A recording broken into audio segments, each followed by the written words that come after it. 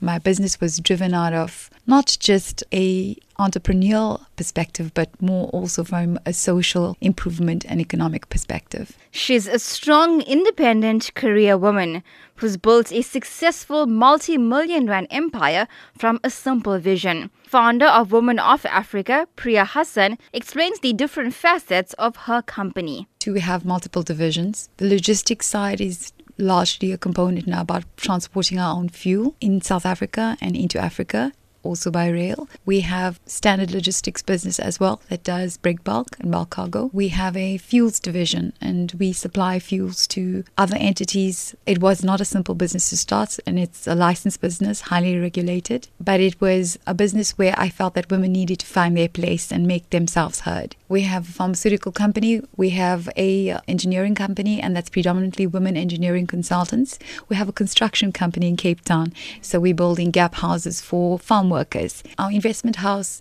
is largely about investing in our businesses and portfolios. If you have a business that we find viable, we will look at investing in it. Our mining entity is an entity we started 8 years ago in Zambia, which we've handed over to the women in Zambia now. While Women of Africa is a profit-driven business like any other, Hassen explains why social responsibility is such a crucial aspect of their day-to-day work. Our entity is not just about being in business. It's about taking that business and applying your profitability in a responsible manner across your communities, across your children, investing in their education, transferring your skill as a woman to others out there that can take it and go and generate an income for themselves.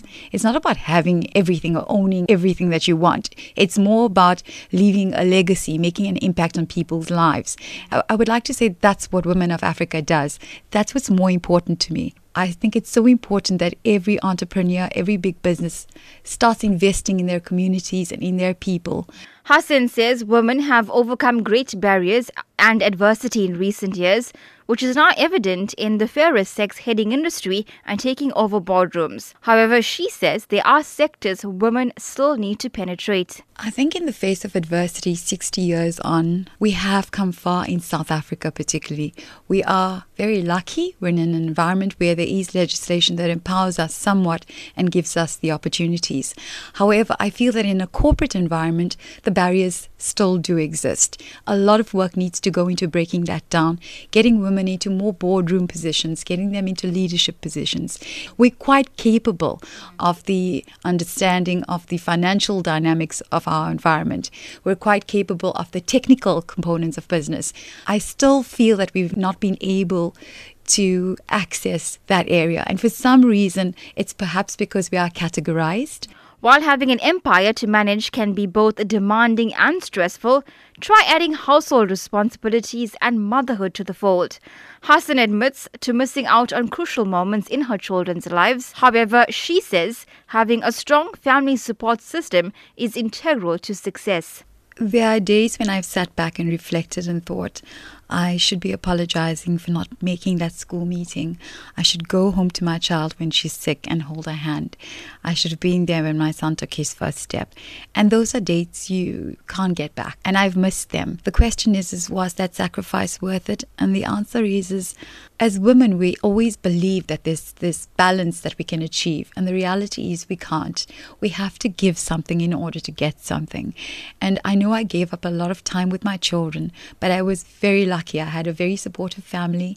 I have supportive nannies and an outstanding husband, plus an extended family. I have simple things like menus for my kids every day.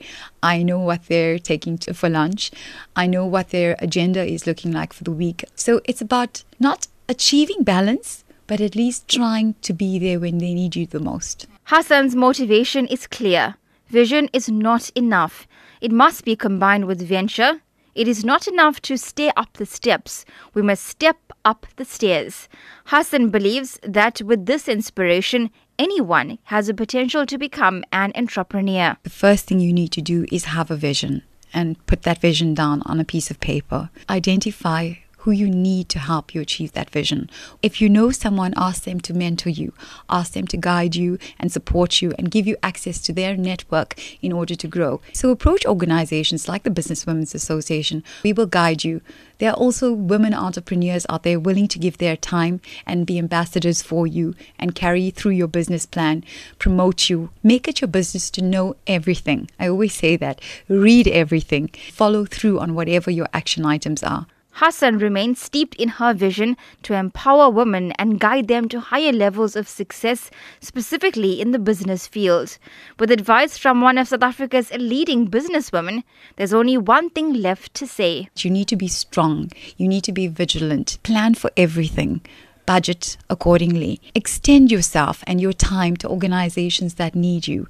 The more you give, the more you get. So it is about not fearing, hoarding or holding all your ideas and thoughts, but sharing, and you will come across individuals that will want to help you build this empire. So go out there and get it done.